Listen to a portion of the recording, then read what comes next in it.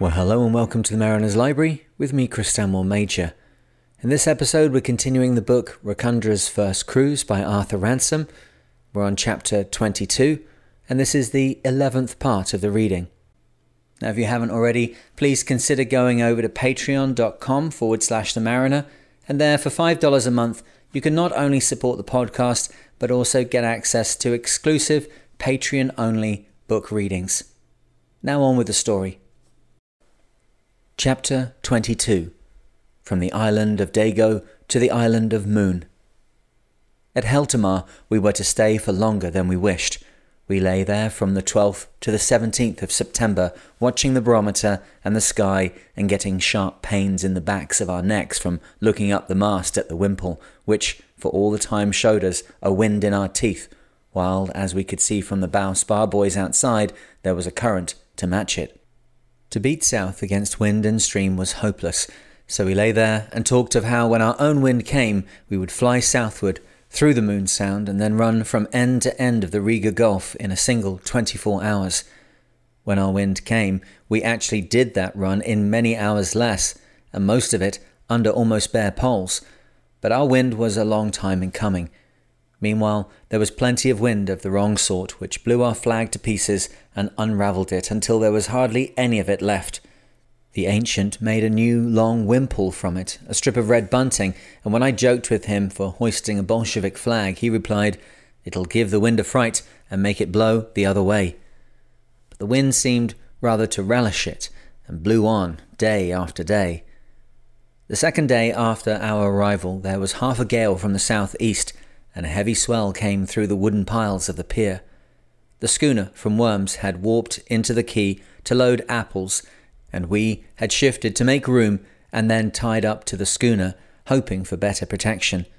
But that night, at 2 o'clock in the morning, a loud crack brought me on deck, barefoot and in pyjamas, to meet the ancient who had tumbled up out of the forehatch at the same moment, and the two of us, just in time, hanging on a rope with all the strength we had, held Racundra while we fixed a new warp to replace the stout one that had parted. It had chafed through in spite of heavy parcelling, and thereafter we not only served and parcelled it where it crossed the schooner's railing, but spliced it as if it were a broken limb, binding chips of firewood round it, so that it lay snug in a wooden shell. Even that had worn thin before we left, but the rope was kept in perfect condition, and the dodge is one to recommend to any other little cruisers in such circumstances. Not all the inhabitants of Dago were as friendly to us as those with whom I had talked on that first evening. Some are stern patriots and show their feelings by refusing to talk the languages which, until in 1919 they became independent, had been imposed on them by force. All three of us knew a few words of Estonian and made what play we could with them, but when it came to serious business, had to use Russian, German or Swedish. Now there was one stout old man in top boots who used to come down on the quay and seemed to have authority among the others. He had said good day to us in Estonian once, and we had replied in Estonian for politeness' sake, and perhaps from pride in this small scrap of our uncertain vocabulary. But next day, when he came again, the ancient, talking Russian, tried to learn from him where he could buy meat, and the Estonian flushed red and angry and asked him what he was talking Russian for when he had shown the day before that he could talk Estonian as well as himself. The poor ancient tried to make him believe that he knew how to say good morning but did not know how to say anything else, but the Estonian would not be appeased and turned his back on him and took up a fine Napoleon attitude on the pierhead, as if, said the ancient, he would like to be the stone figure of a patriot. Unfortunately, however, he was not content with being a stone figure, but tried to persuade others of his fellow countrymen to have no dealings with us except in Estonian. After that, there were two factions among the people who came down to the quay: the patriots, who would have nothing to do with us, and the cosmopolitans, who sold us what they had and made us presents of ripe apples and worms for our fishing, and when, in the middle of the night, the little steamer came from Reval, woke us up with shouts from the quay, lest we should miss our share of the general happy excitement. The two factions often came to hot words, and among the younger members to blows, and we, who had hoped on Racundra to escape politics of any kind, found it a little tedious to be bones of contention. We felt on our ship in that foreign harbour what a small nation must feel while its fate is being discussed by greater powers. During the days when we were not fishing, and since the wind from the south was blowing the bait in the fish's mouth, catching plenty of good fish supper, we walked on the island. We found a great number of fossils on the beach, stone sponges and petrified shells of different shapes. We also found lucky stones with natural holes in them, like, but how different from, the lucky stone on Racundra's cabin wall that came from Coniston and the friendliest house in England. It was warm in the sunshine, and I saw a green woodpecker, but he is with us all the year, and from other signs it was only too clear that winter was falling swiftly upon us. The starlings were in great flocks, the leaves on the trees were turning, and the nights were growing long. The very apples that were being brought down to the quay in little springless carts and carefully packed away in the hold of the schooner beside us were a warning that the days were coming when, in these waters at any rate, little ships cannot keep the sea.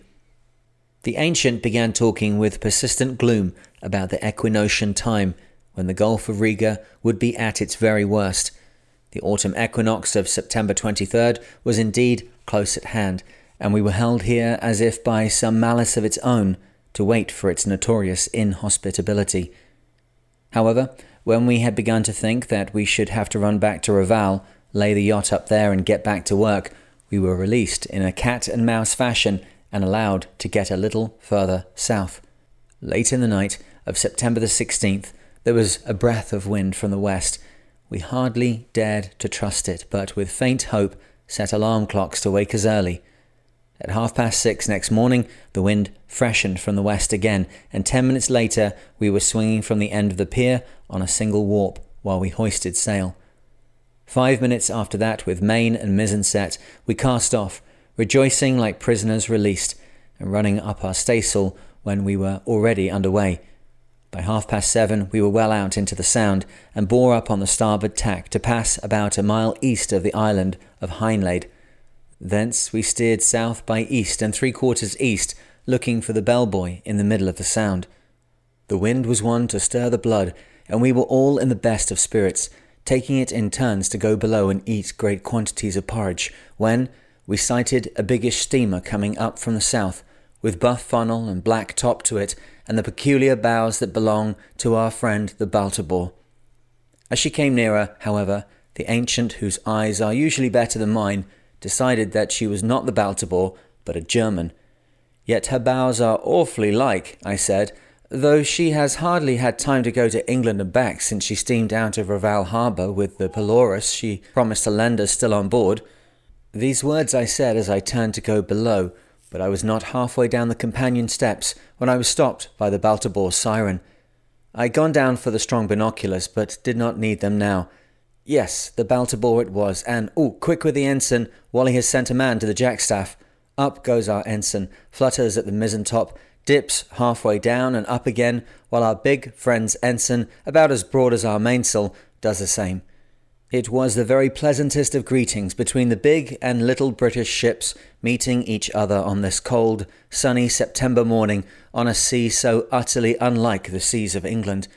Moreover, we were doing 5.6 knots at the time, and that was a mighty satisfaction, as the last occasion on which Baltimore had seen us under sail was when we were slowly tacking through the Mulgraben by Riga, and we were afraid she might have been given a poorish notion of our speed. We sighted our bellbuoy close on the port bow, just where it should have been, and this, together with Baltimore, and the sun and the blue water, and the keen air, and the wind that suited Racundra from truck to keel, all combined to make us delighted with ourselves and fate. But we patted fate on the back too soon. "We shall be in Riga tomorrow," we cried as we saluted the bellbuoy triumphantly and steered southwards to bring the beacons of the island of Moon in a line. But just as we did so, we found we were standing nearly close hauled. The wind was backing to the south again. We were now retracing the course we had followed when running up from Paternoster on the outward voyage, and at 10:45 passed the Moon light buoy, finished with the Moon beacons, and steered for those of Schildau Island. An hour later we were past Schildau, and at noon, the wind having gone definitely to southwest and strengthened very much, we were steering for the Cuivast anchorage to bring up there and see what was going to happen next. The aged cutter that plies as ferry boat between Quivast and the mainland passed on the port tack, close across our bows, and then went about. We raced them for the anchorage and beat them, anchoring at 12:30, close off the pier at Quivast in 2 fathoms, stiff clay bottom, and getting our sails down in time to watch the cutter bring up to the pier. Here were a number of cattle awaiting it, and we saw for the first time the fiery orange petticoats and black bodices which are the national costume of the women of Moon. We watched the women go on board with their cattle, and then, as it was clear that we were in for another southerly storm, put the covers on the sails. We had made good something over 25 miles. There is no harbour at Quivast, nothing but a short pier, crooked at the outer end, but enclosing so small a space that even the little steamers never attempt to enter it. The ferry cutter tied up inside to load cattle, but had only just room, the rest of the space being occupied by 2 small, waterlogged barges. The anchorage immediately off the pier is very good as far as holding capacity goes, but very bad as regards protection. We learnt later that we had dropped our anchor in the best possible place, as farther south the rock is very near the surface. Indeed, a schooner that anchored there dragged her hook and had to spend the night beating. The protection is even worse than appears, as we were to learn to our cost. On the chart, the place would seem to be perfectly sheltered from all winds between southwest and northwest. This is not so. With both southerly and northerly winds, owing perhaps to some trick of the variable current, the swell rushes across the wind and breaks over the Quivast pier.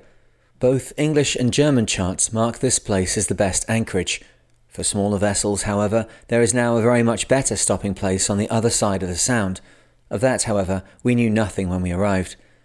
The orange petticoated women drove their cattle into the cutter, and for some time a few of the men of Moon watched us from the pierhead. But presently, as it began to blow harder, men and women alike went off to the shelter of the tumble-down houses. It was not till late in the afternoon, when the wind slackened, that the cutter thought fit to sail, when it made straight across the Sound to some landing place on the other side. Then, not wishing to lose the chance of saying that I had at least talked with some of the people of Moon, I made up my mind to go ashore. The ancient helped me to sling the dinghy overboard with the fore-halyard, and I tumbled in with the milk can and pulled for the landing place.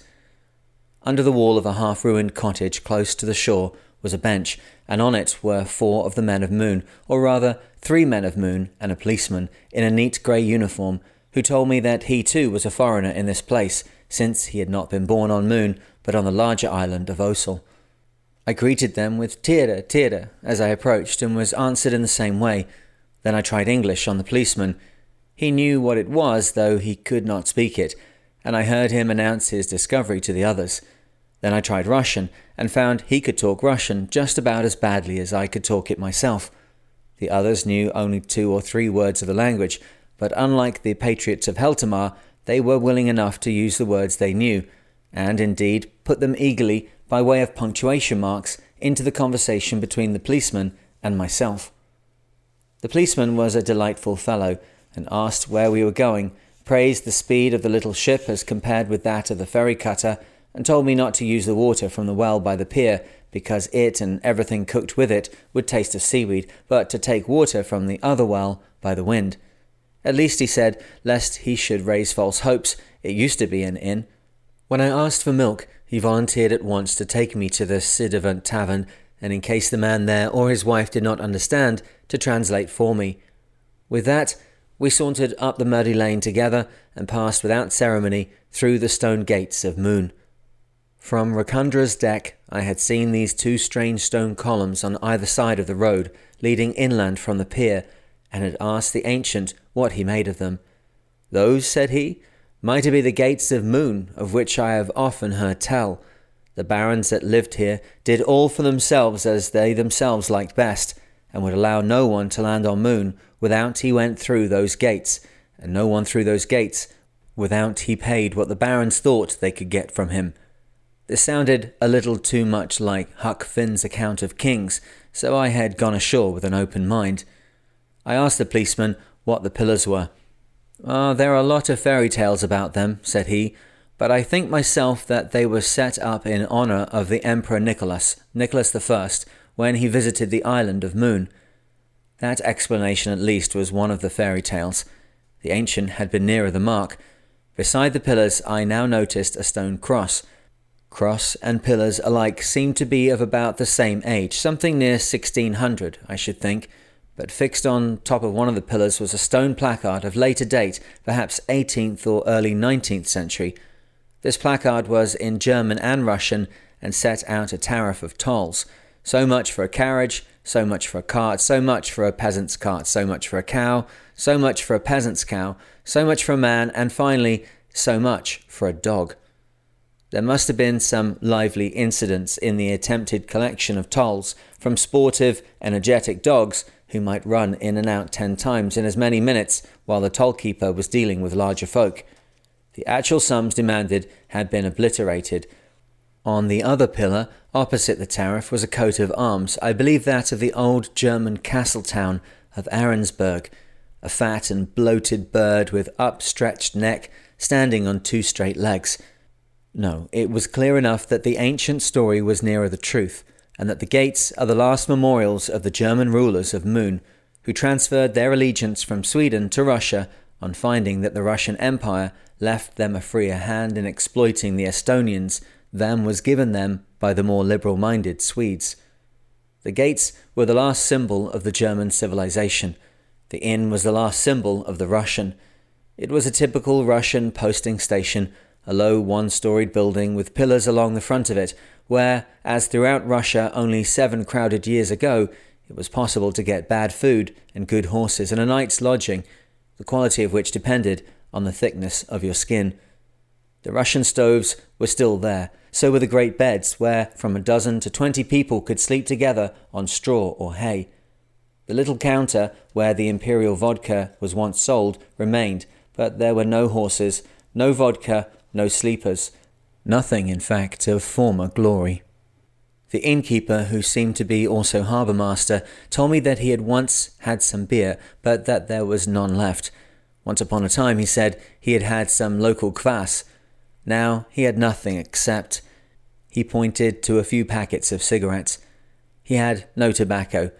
The policeman and I drank a couple of glasses of cold, clear water, handed by the innkeeper over the counter where so many gallons of vodka had been passed in days gone by.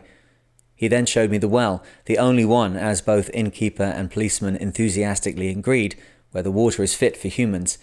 And meanwhile, the innkeeper's daughter, a young woman whose round, flat, jolly face might well be placed on the gates of Moon as the emblem of her island, instead of that toll-fattened bird, went off and milked a cow and gave me my can full of admirable milk, 2 quarts of it, for some Estonian marks, the value of which in English money would be about 4pence. With this, I returned to the ship. Well, that's the end of today's reading, and I hope you enjoyed it. It brings me so much pleasure to be able to read these books and to bring them back out into the light from dusty library shelves and share with you the fantastic stories which we're seeing unfold here. This book, Racundra's First Cruise, is 100 years old this year, and yet I think all of us are already able to see that with a great writer like Arthur Ransome, you've got some really special way of connecting through to people who love doing the same things we love to do, out on a boat, enjoying themselves. So if you like this kind of content, if you want to hear more of it, please consider going over to patreon.com/The Mariner.